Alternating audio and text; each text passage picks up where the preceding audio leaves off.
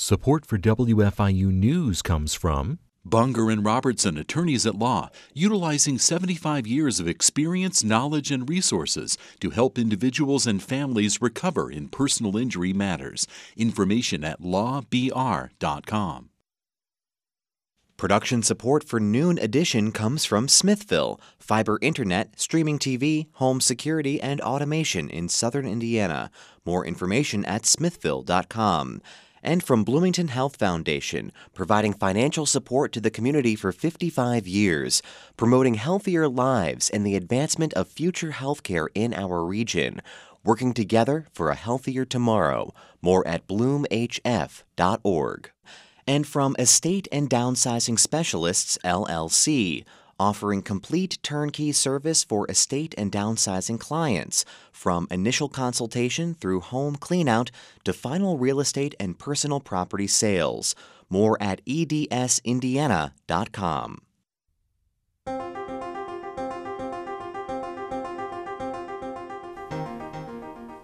Welcome to Noon Edition on WFIU. I'm your host, Bob Zaltzberg, along with co-host Laurie McRobbie.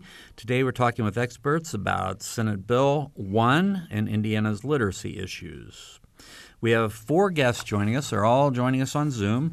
Senator Linda Rogers is a Republican senator from Granger. She represents District 11 and is the author of Senate Bill 1.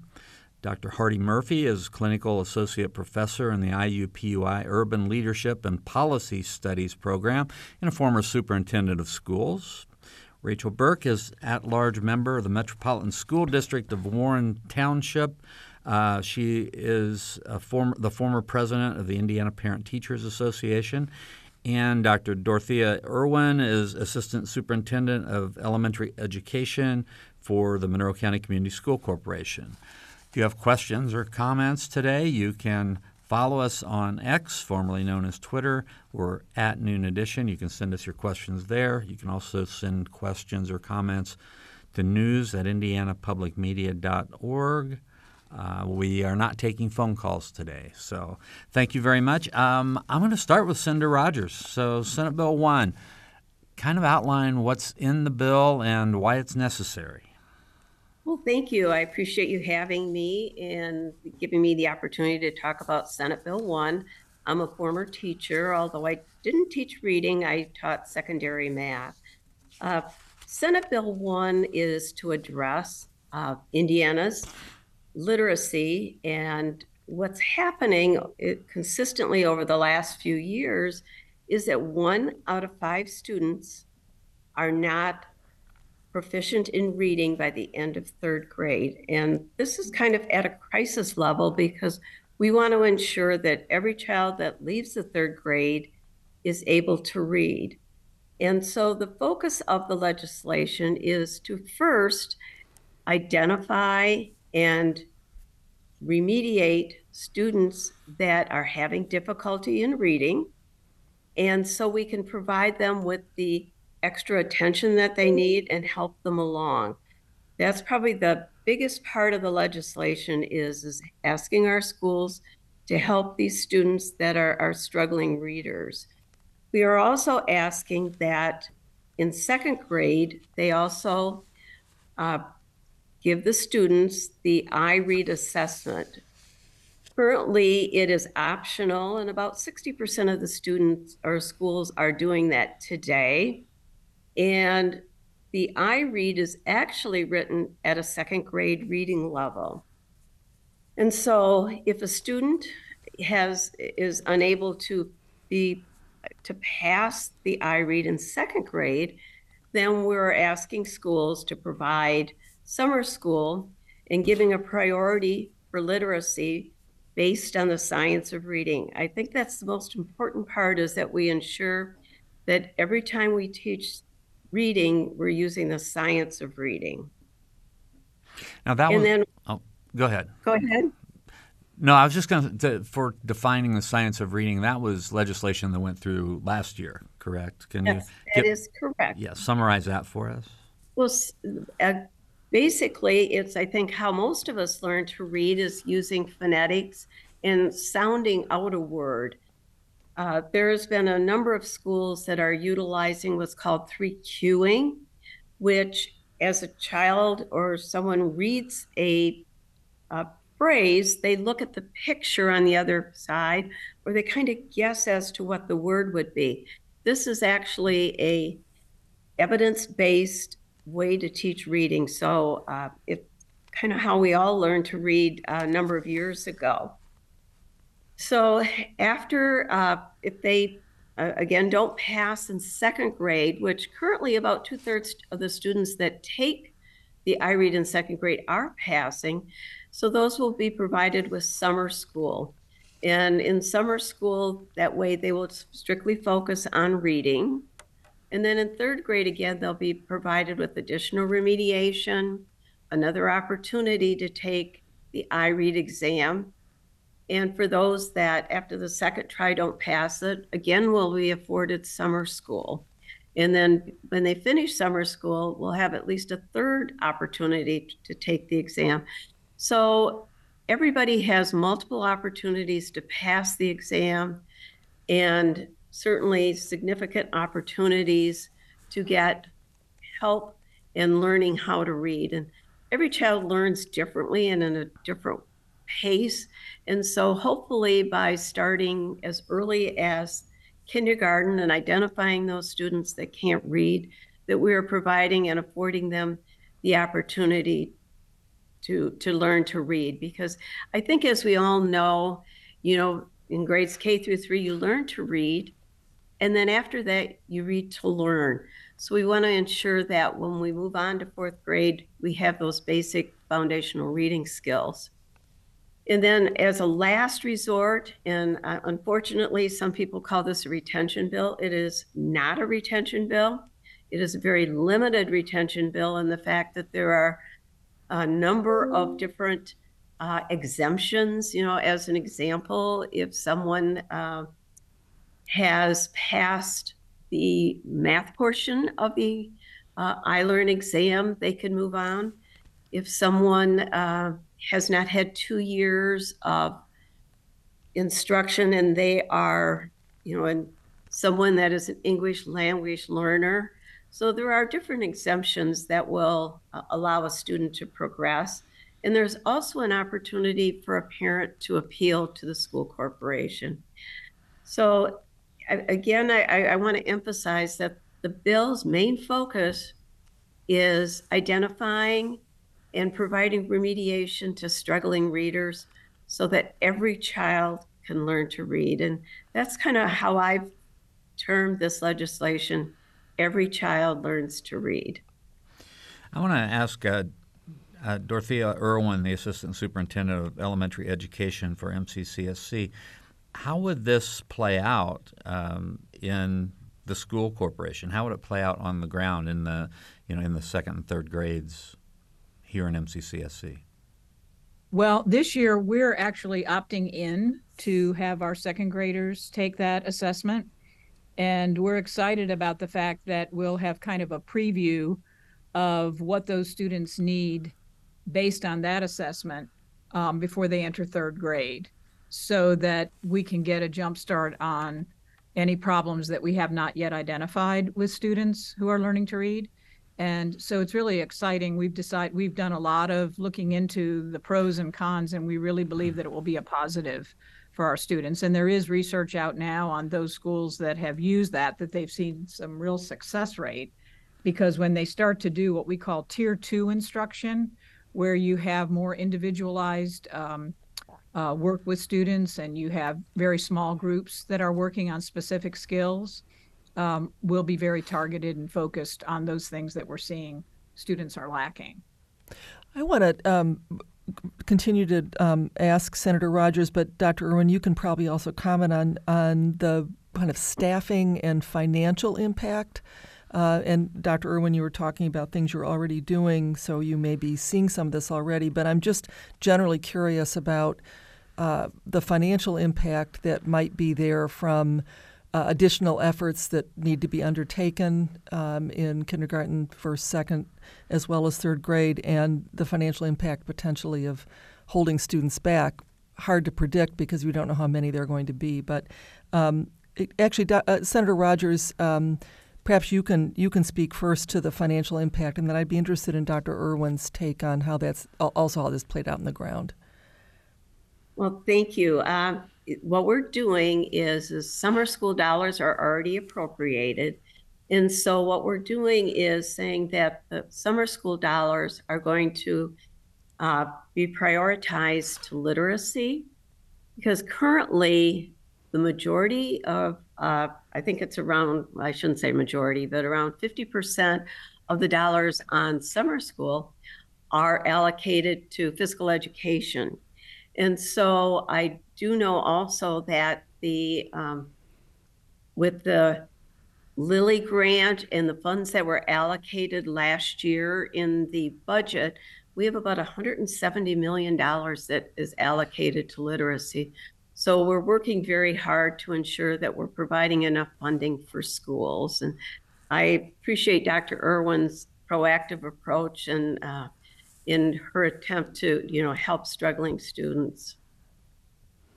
Yeah, and Dr. Irwin, how have things gone from a financial perspective, and what do you foresee? Well, I'll speak for our district, not for other districts, and of course, it's very different depending on, your financial backing with your community and so forth. But I do know that we have been looking at different ways of instructing students, particularly with Tier 1 being the whole class, and everybody is learning what the standard should be for that particular grade level. And the Tier 2 would be where students are pulled to, and we really are working to having that being pulled in the classroom, not out of the classroom, because it just takes time for transition and so forth, to be working with students. And when we had the expanded learning teachers, because of the ESSER funds, it was wonderful because we had 2 teachers per building that's what they did. They actually worked with students who were having a hard time to kind of catch up with all the learning loss during COVID. So I'm sure that financially, that will be an issue, but it's an issue that exists just because we're all striving very hard to make sure that our students are at grade level when they leave that grade level. We really hope that our efforts will result in no student being retained, because we'll do everything that we possibly can prior to that final testing or assessment in 3rd grade. And then the opportunity to take that test again 3rd grade summer if they didn't do well during the school year. But we think since they will have taken it in 2nd grade, and then we've worked with them through that when they take it in 3rd grade, it's not like they're looking at it cold. They've seen that type of testing before, and hopefully that will bring them where they need to be. But what we are excited about is, and I think as educators, all educators know that finding the root cause of why a child isn't learning is our main goal. We want to make sure that all children are able to access the education and learn. And children learn at different speeds, as someone mentioned, and in different ways. So we're working on all of that. It's exciting work because we do see progress. And this year we are using dibbles in our early grades. And the way Amplify has worked with dibbles right now, we're able to get great data to do beginning of the year, middle of the year, and end of the year assessments where we're able to see growth. And that's very exciting to us because it tells us, we're on the right track or we're not on the right track. Okay. I have to ask, dibbles? Yes. Can you explain? Yes, dibbles is, yes, I will. And I apologize for using an education thing that the general public might not know what it is. But dibbles actually was out several years ago. We were using it in the schools as assessment, but it has been perfected. And what it is looking at sounds. And so different levels are assessed at different ways. So in very early childhood, in kindergarten, it's really about letter recognition and, just learning sounds and what letters, what sounds they spell. And I think it's real important that, we've changed that vernacular. So when we're talking about teaching children, we don't say what does this letter make? but it's what sound do they spell. And I think that's important for children to know that those sounds put together with those graphic pieces are what make words. And so we start that at a very early age. And then in first grade, we start looking at, and actually in kindergarten, as you progress through the year, because you have a middle of the year and end of the year piece, you're looking at putting those sounds together.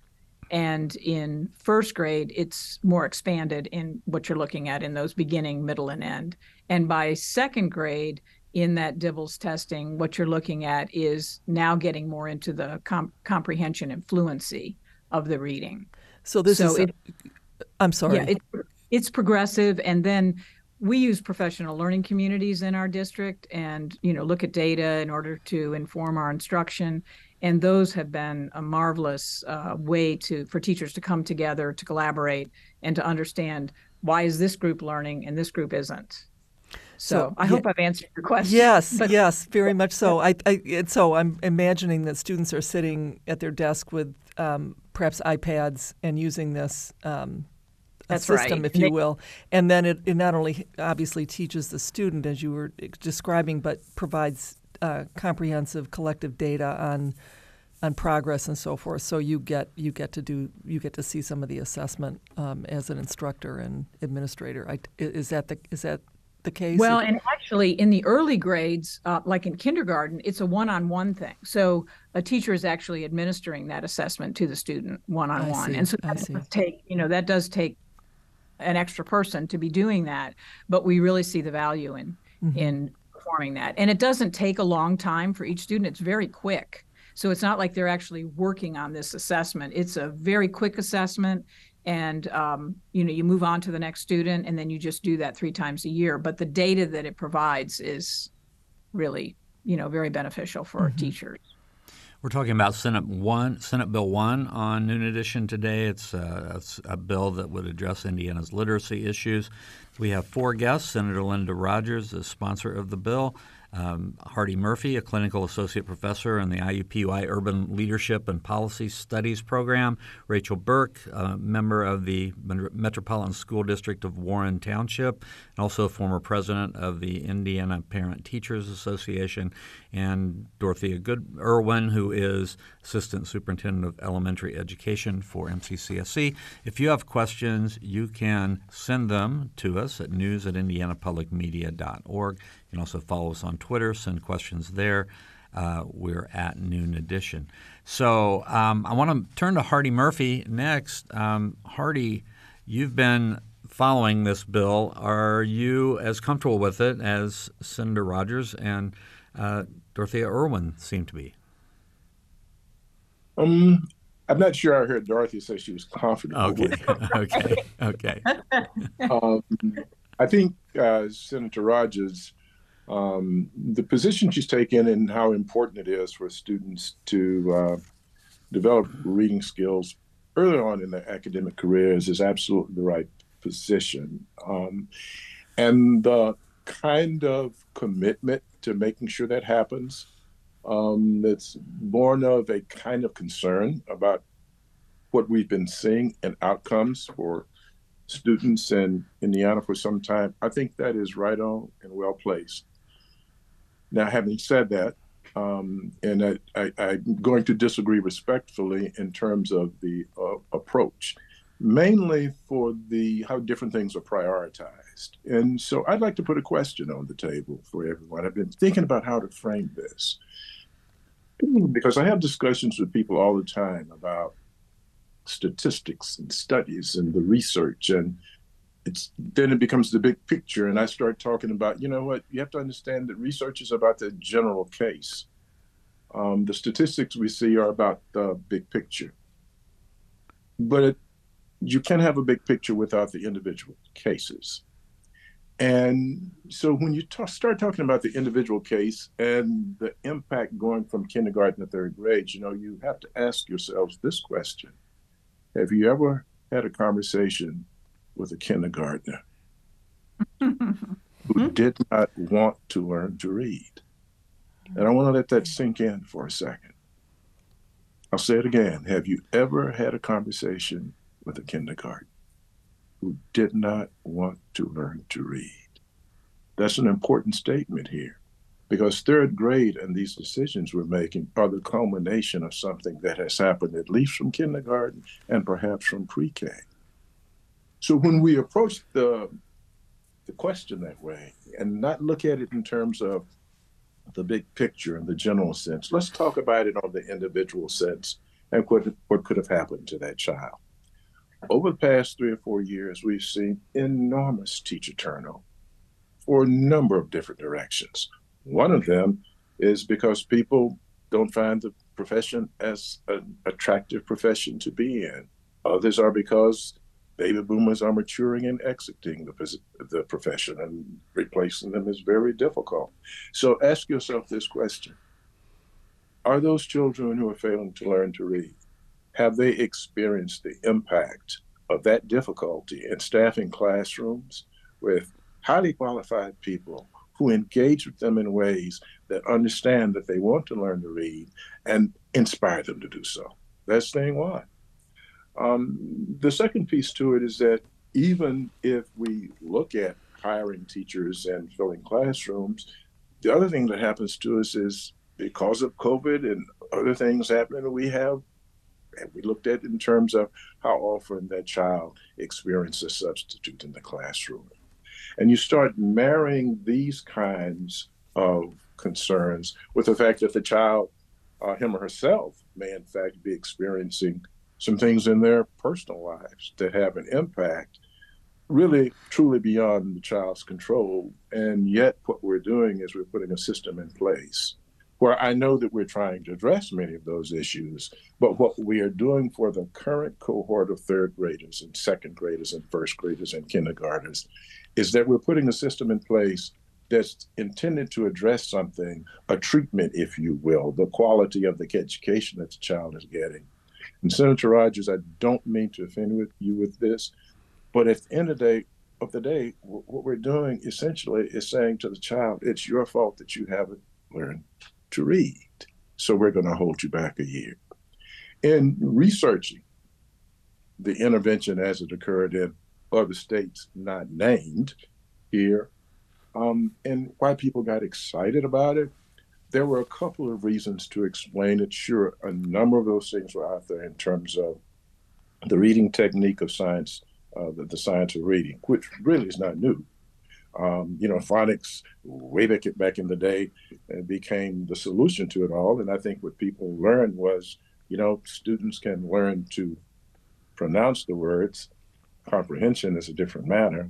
And then also the level of interest and the reward from reading also precipitates, if you will, a stronger desire to learn when they move into the intermediate elementary years. However, Hardy, can I cut you off just for a second? Linda Rogers has to leave at 12:30, so I want to give her an opportunity to react to some of the things you've said. Senator Rogers? Sure.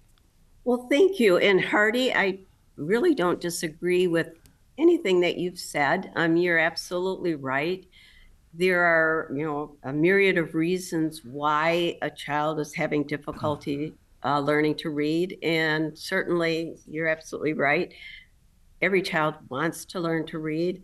And I think this is kind of setting a framework of how it's going to work. And I really appreciate what Dr. Irwin said and how she outlined, her strategy and how they do the one-on-one. And as you do a one-on-one, you find out, what is the reason? Is it the teacher? Most likely not. But is it the home life? Maybe they've never seen a book before, where a lot of kids are read to, as infants. So there's so many different ways, but I really have full faith and confidence in our educators. And when Dr. Irwin said that she doesn't want any of her students to have to be retained and she doesn't think they will, I agree with her. That's the goal, is to ensure that we're doing everything on the front end to make sure that we're helping these children so that they can be successful in life. Because if we continue to move students on, and right now we're moving on, we had 7,000 last year, and we moved 96% of them on. And so are we setting them up for failure down the road? And so you brought up studies. I just want to address that quickly, is that I read numerous studies on retention. And in those studies, there were some that said, no, that it isn't good. Some said, yes, it was good. It helped the child. And after reading all of the studies, my conclusion was, one, that if you retain a child in the early years, it helps the child and they do better rather than waiting until they're older. And then the other is the people that said that retention was a problem said that it was because, when they take the same grade over again, they're doing the same thing over and over again. And I have confidence in our educators and our school corporations that they are going to make it different.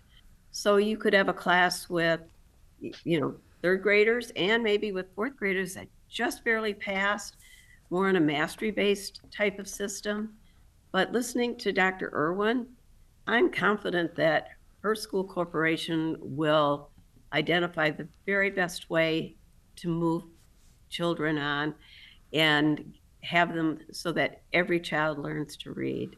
Well, I thank you all for the opportunity to be here today, and I'm sorry I have to leave early, but it was wonderful joining you. All right, that's okay. Thank you, Senator Rogers. We hope you make it, you're not late at your next appointment. Thank you. All right, thank you. Hardy, I want to get back to your thoughts, but first I do want to bring Rachel Burke on. She's been patient with us and hasn't had an opportunity to join the conversation yet. So, Rachel, your views on Senate Bill 1, where do you stand as a member of a school board and a former president of the Indiana Parent Teachers Association? What do you see as the strengths, and are there any weaknesses? So the intervention aspects of Senate Bill 1 are easy to support. Having the ability to test students earlier to see where they are reading-wise, to see what their specific strengths and weaknesses are in second grade, as well as to give more data to teachers for teaching to third grade. And then I think most importantly, something Dr. Irwin said, making sure that when students sit down to take iRead 3, that it's not the very first big state test they've ever sat down for, is incredibly important for a comfort level. I think focusing on summer school and all of those interventions that are built into the bill are absolutely wonderful. My concern and the concern of Indiana PTA comes down to the retention piece. This isn't a retention bill, but it has a mandatory retention piece in it. And there are as many stories as there are students in the state of Indiana about those students. And this bill is solving a problem by painting over what was an incredibly wide brush. It needs to be a decision between the administration, the teachers, and the parents as to whether or not a child is retained. There needs to be the ability to take into account external circumstances, what is best for the child in the future, and all of those other things, rather than just passing a bill that states, other than with these cutout exemptions, if a child fails this test at the end of the summer, at the end of their third grade year, that they cannot be advanced to fourth grade. And that really is the line in the sand that I can't get onto the other side of. There has to be a way to have that discussion, to be able to look at that student thoughtfully and to make the decision that is best for that student, not the decision that covers every single third grader in the state of Indiana. All right. I want to go back to Hardy Murphy, because I think Hardy may have some similar thoughts to that, but I won't put words in. I would never put words in the mouth of Hardy Murphy. Believe me, I couldn't possibly do it. Hardy, I cut you off there, though. I want to make sure you have an opportunity to finish your thoughts and then react to what Rachel Burke said. I'm not sure I ever finished my thoughts. Sometimes I say to myself, maybe you should have only spoken about a couple, 2 or 3 things. But I'd like to make a point about how I know that we all want students to learn how to read, children to learn how to read. But, it's hard to take it out of the context of this being driven by test scores and accountability systems. I looked at the material that you folks sent me that was covered by one of the news organs, and I started looking at the lead-in sentence for each of those stories, and it's all about the Senate bills is being enacted to improve test scores. I mean, you can fact check me on it to see if that isn't the lead-in. That's a little problematic because, ever since we've gotten into the accountability of public education, we've been driven by test scores, I think more so than the fact that those test scores, each one represents an individual child. It's a human being. So let's talk about the test scores for a second. So the IB test scores, roughly 80% of the children pass, and I think the governor's target is to have 95% passing in 3, 4, 5 years, and you can break that down on an incremental basis to how many students you're talking a year to factor in to what does that mean as far as a kindergarten cohort. However, even if we reach 95% on the iRead, remember that the iLearn statistics are 40% who are reaching proficiency. So that's roughly half of the numbers of students who are reaching proficiency on the iRead. So even if we get to 95%, we still are going to be somewhere down in the high 40s, low 40s, or 50s in terms of the percentage of children who are failing iLearn. So this in and of itself is not the answer. The issue then becomes, if we're going to address supports and interventions to ensure that those students become proficient, how then are they connected to the interventions and supports that we're putting in place K-3? And I'm going to conclude with this piece. That says to me that prior to doing a part of the, in quotes, fix, I think we need a real study to see what the K-12 fix is. That then allows us to go into this with our eyes open to make sure that the guardrails are in place, to have anticipated the negative consequences of what could happen if we retain up to 20 or 30% of the students in a particular kindergarten cohort. Because when you look at the national data where this has been implemented and aggregate those figures across the years, K through 3, you're looking at approximately 30% of a kindergarten cohort that has been retained. So there is an illusion of improvement that doesn't bear itself out when you start looking at the details. I'd be interested, first, before I say anything in response to what Hardy brought up, is to hear from Dr. Irwin your thoughts on what he has raised here. I am totally on board with what you've said, Hardy. As a matter of fact, when you were speaking in the beginning, I was just taking notes because you said it so eloquently. And I don't want to give the impression that I've ever been in favor of the retention part, because that really does concern me. I've been in education for a long time, and I know that the social implications of failure for a student who can't move on to the next grade, we're learning more and more all the time about how to teach children that are struggling. And we have many more statistics available to us today than we did years ago. And so many more directions as to how we can teach better, how we can learn better. There's just constant research. But I would hate to think that we would ever rely on retention as a possible remedy for a student not learning a specific task. And when we talk about how you can have different levels within a classroom, that's the way it has always been. We just need to become better equipped to be able to differentiate in that classroom and to understand, like the understanding by design for learning for students in order to recognize the barriers that a specific lesson might have for them, no matter what the subject area is. That's really important for teachers. But what you said, Hardy, about the whole impact of the environment right now for teachers and teaching, and the pressure that is put on teachers with constant assessments, those things are real. And students today in a classroom are very different than they were before COVID hit. There's a lot of social emotional learning that needs to go on in a school in order to help children. They've been traumatized, and so have teachers. And we see a lot more aggression and students meltdowns, and there's not enough mental health resources for us. We need to have mental health resources in all of our schools to help with our students, and our communities need to have more mental health resources.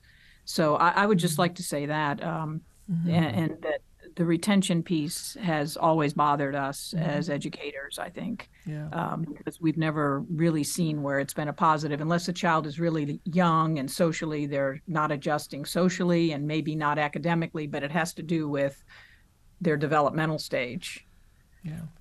Yeah. Rachel, do you want to add anything here, particularly your point about the decision to retain needs to involve the parents, and you're obviously very engaged with parents, that perspective. Anything you'd like to add from that in response to what some of the things that Hardy was raising? I agree with everything that Hardy has raised. Obviously there are bigger crises. Well, I don't know if there are bigger crises, but there are many crises going on in Indiana's education system. We have a teacher shortage. We cannot guarantee that in kindergarten through third grade, these students are receiving high quality education from a highly qualified teacher, because there simply aren't enough of them. And yes, our students are overassessed. And to Dr. Irwin's point, the mental health crisis, I spend a lot of time working with middle schoolers, not elementary students, but is very real. And I don't think there's anyone who works with students every day who doesn't have a story that attests to that truth. When it comes to parent conferences or having parents involved, I have some personal experience when it comes to iRead 3. My youngest daughter failed the test when she took it. And more than that, we knew that was what was going to happen. We knew it was going to happen from the beginning of second grade. It was not a surprise. There were other things that we found out later that were going on with her. But in the end, retaining her, which was not a choice that was made, would have been detrimental to her education overall. And luckily, and I think less than luckily, I think most school districts would do what Dr. Irwin said. Given the opportunity, they're going to look at the overall picture of the child, what's going on, and make the decision that is best for the child when given that opportunity. And so she was advanced into the fourth grade, as she should have been, and is now a very highly successful high school student. And she's one story of many where between parents and administrators, they got together and had the discussion and the classroom teacher about what would be best for the child, and then that decision was made. And being able to maintain that is just incredibly important, not only for kind of the past version of my kid, but for those children that look like my child that are going to be currently in third grade next year. Yeah. If I can just follow up one more back to Hardy, when you were talking about this, and things both that Dr. Irwin and Rachel both raised too, kind of reinforced this whole issue of getting high quality instructors in the classroom, high quality teachers, and I wonder, Hardy, in particular, if you can shed any light on how. Well, obviously, Senate Bill 1 hasn't passed and isn't reality yet, but all of the work that's gone on over the past years have affected how we are training and recruiting students to come to schools of education, and in order to increase both the size and quality of our teachers. Can you speak any more to what you're seeing happening in schools of education in terms of training? So I'll try to respond to that. Do you mind if I make a few more points that I think are important to the discussion? Go right ahead. Because one of the things that I felt like it was important to ask Senator Rogers before she left, and maybe there will be another opportunity, because there are a number of groups and people who are involved in the lobbying process at the state legislature. And everyone is scratching their heads because they're trying to do this little dance of, well, let's not offend anybody by opposing the entire bill. Let's say there are parts of it that we don't like, but you know what, we really like the literacy piece, but you know, is there something we can do so that we can eliminate the retention piece? And, you know, I just wanted to ask her, you know, what would she like to see in order for a reconsideration of the mandatory retention piece? Because no one is really talking about it.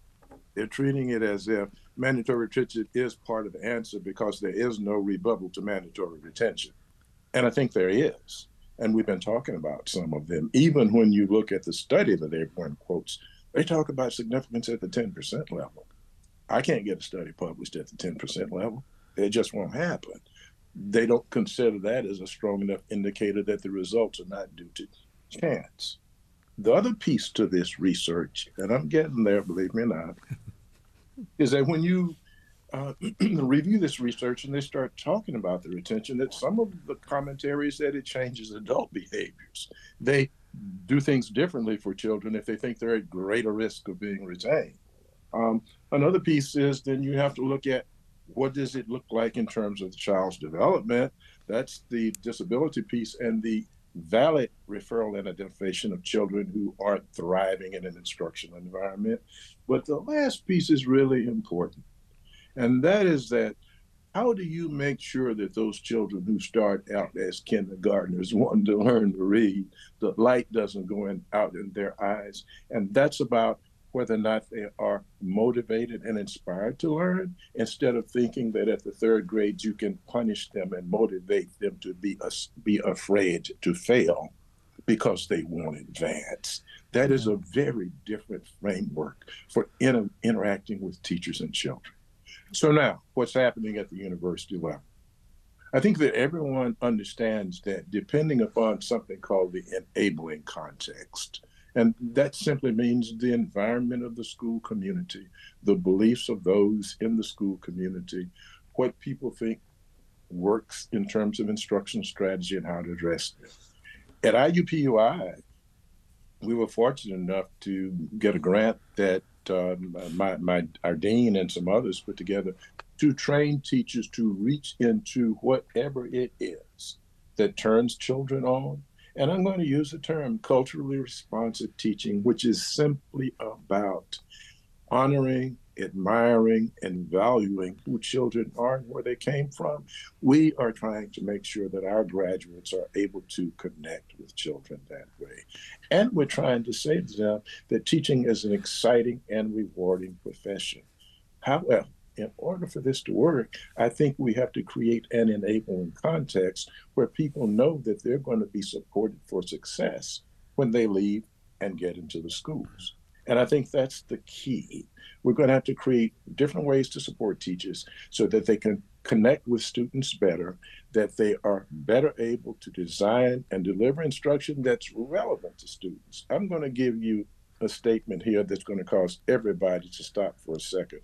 For years, we've been into children need to learn the big ideas and the essential questions. I would argue that they do that every day before and after school. It is only when we get into school that all of a sudden certain children can't get the big ideas and the essential questions. That's not a fault of the child. It's a fault of our system. So how would you go about changing the system, Hardy? I think what you do is you have to do outreach to people so that they think that they are supported in the process.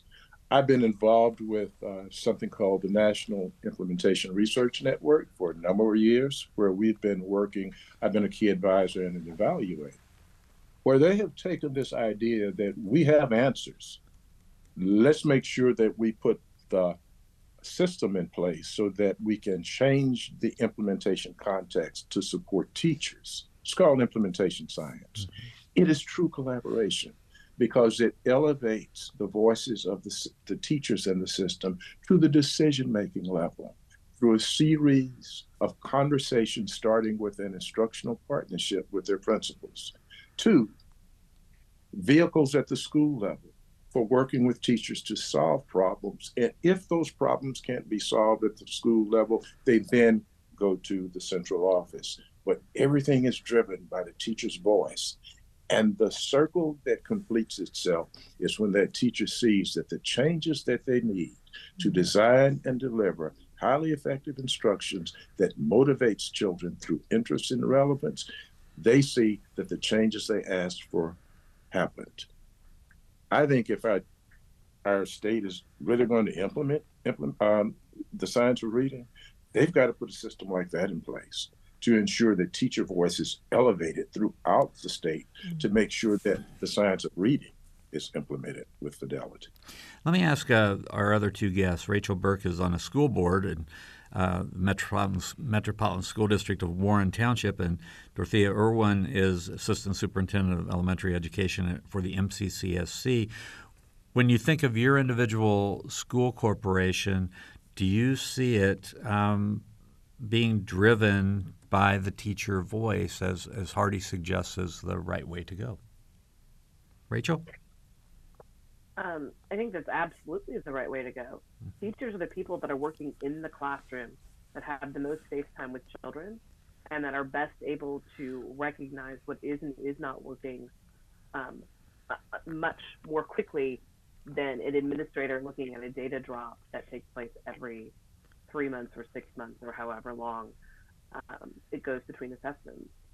I think that is an incredibly I think making sure that teachers have the ability to make comments like that and make sure that, particularly with the science of reading, that the curriculum is being used with fidelity, that the curriculum that is chosen by the district really is the science of reading and really is doing what it is supposed to do is just incredibly important. Dorothea? I totally agree with both of you, and I have always been a believer as a student, and then as a teacher and parent, and eventually principal and in administration now, that voice from all the stakeholders is really so important, and we need to provide the opportunity for people to be able to speak their truth. And we have to listen. And a lot of this comes from students as well. We have to understand if students feel included in the environment in which they're in, and do they feel like they're being listened to and respected? That's very, very important. And as far as the teachers are concerned, it's the same thing. So listening is really a big part of what admin does now in trying to find out what is the culture and the climate in the schools. And it's so exciting in a district to be able to really delve deep and to be vulnerable and to be able to listen and to be able to hear those voices and act on them. And I think it's very important in our classrooms that we have teachers that they collaborate together. I mean, anything that I've ever done, people say, oh, that was so great what you did. And it's like, I would never have been able to do what I did if it hadn't been for all of the people that surrounded me, including students who inspired and helped me understand the whole idea of teaching. And so I think that it is important for us to listen to one another. And that's why, when teachers come together and they talk about what it is that they want, and it's really a constructive conversation because they're being listened to, we can get much further than if we just kind of push aside or ignore what's going on. And fortunately, I'm not in an environment where that's occurring. We absolutely have voice. And I was sitting in on a student equity team recently, and it was incredible what those students, the voices that they had and the research that they had done and the things that they were teaching us. And so we all are learners. And, I agree. I agree with both. Yeah. Okay, we only have about 3 minutes to go. Hardy, I want to kick this off with you. And I just wonder about if this bill goes through with the retention piece in it, is there going to be the socioeconomic factors? poverty, racial makeup, free and reduced lunch costs, are certain schools going to be affected more than other schools? I think so. And I think that, there's research that bears that out, although when I looked at the the Indiana statistics, that it seems like the profile is a little different here than in other places. But I do think that, Bob, I'm going to say something that maybe is going to be a little off the question that you asked, sure. but it's related to it. When you look at the numbers that come out of places like Mississippi, and then you Google up the Mississippi incarceration rates. The headline you get is that they imprison more people than any democracy on earth.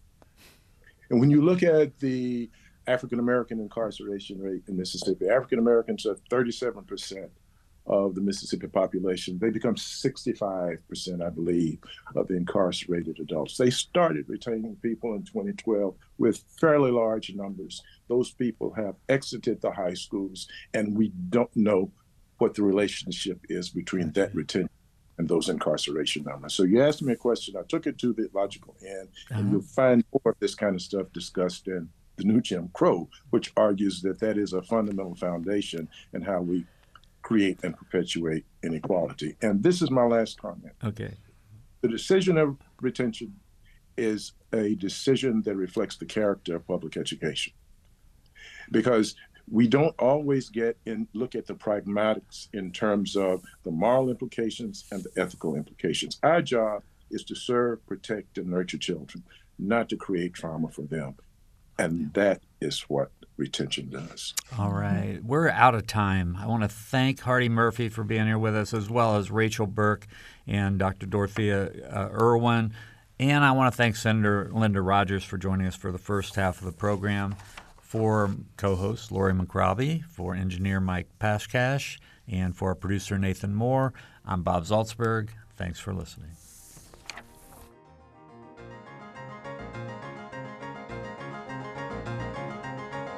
Production support for Noon Edition comes from Smithville, fiber internet, streaming TV, home security, and automation in southern Indiana. More information at smithville.com. And from Bloomington Health Foundation, providing financial support to the community for 55 years, promoting healthier lives and the advancement of future healthcare in our region, working together for a healthier tomorrow. More at bloomhf.org. And from Estate and Downsizing Specialists, LLC, offering complete turnkey service for estate and downsizing clients, from initial consultation through home cleanout to final real estate and personal property sales. More at edsindiana.com.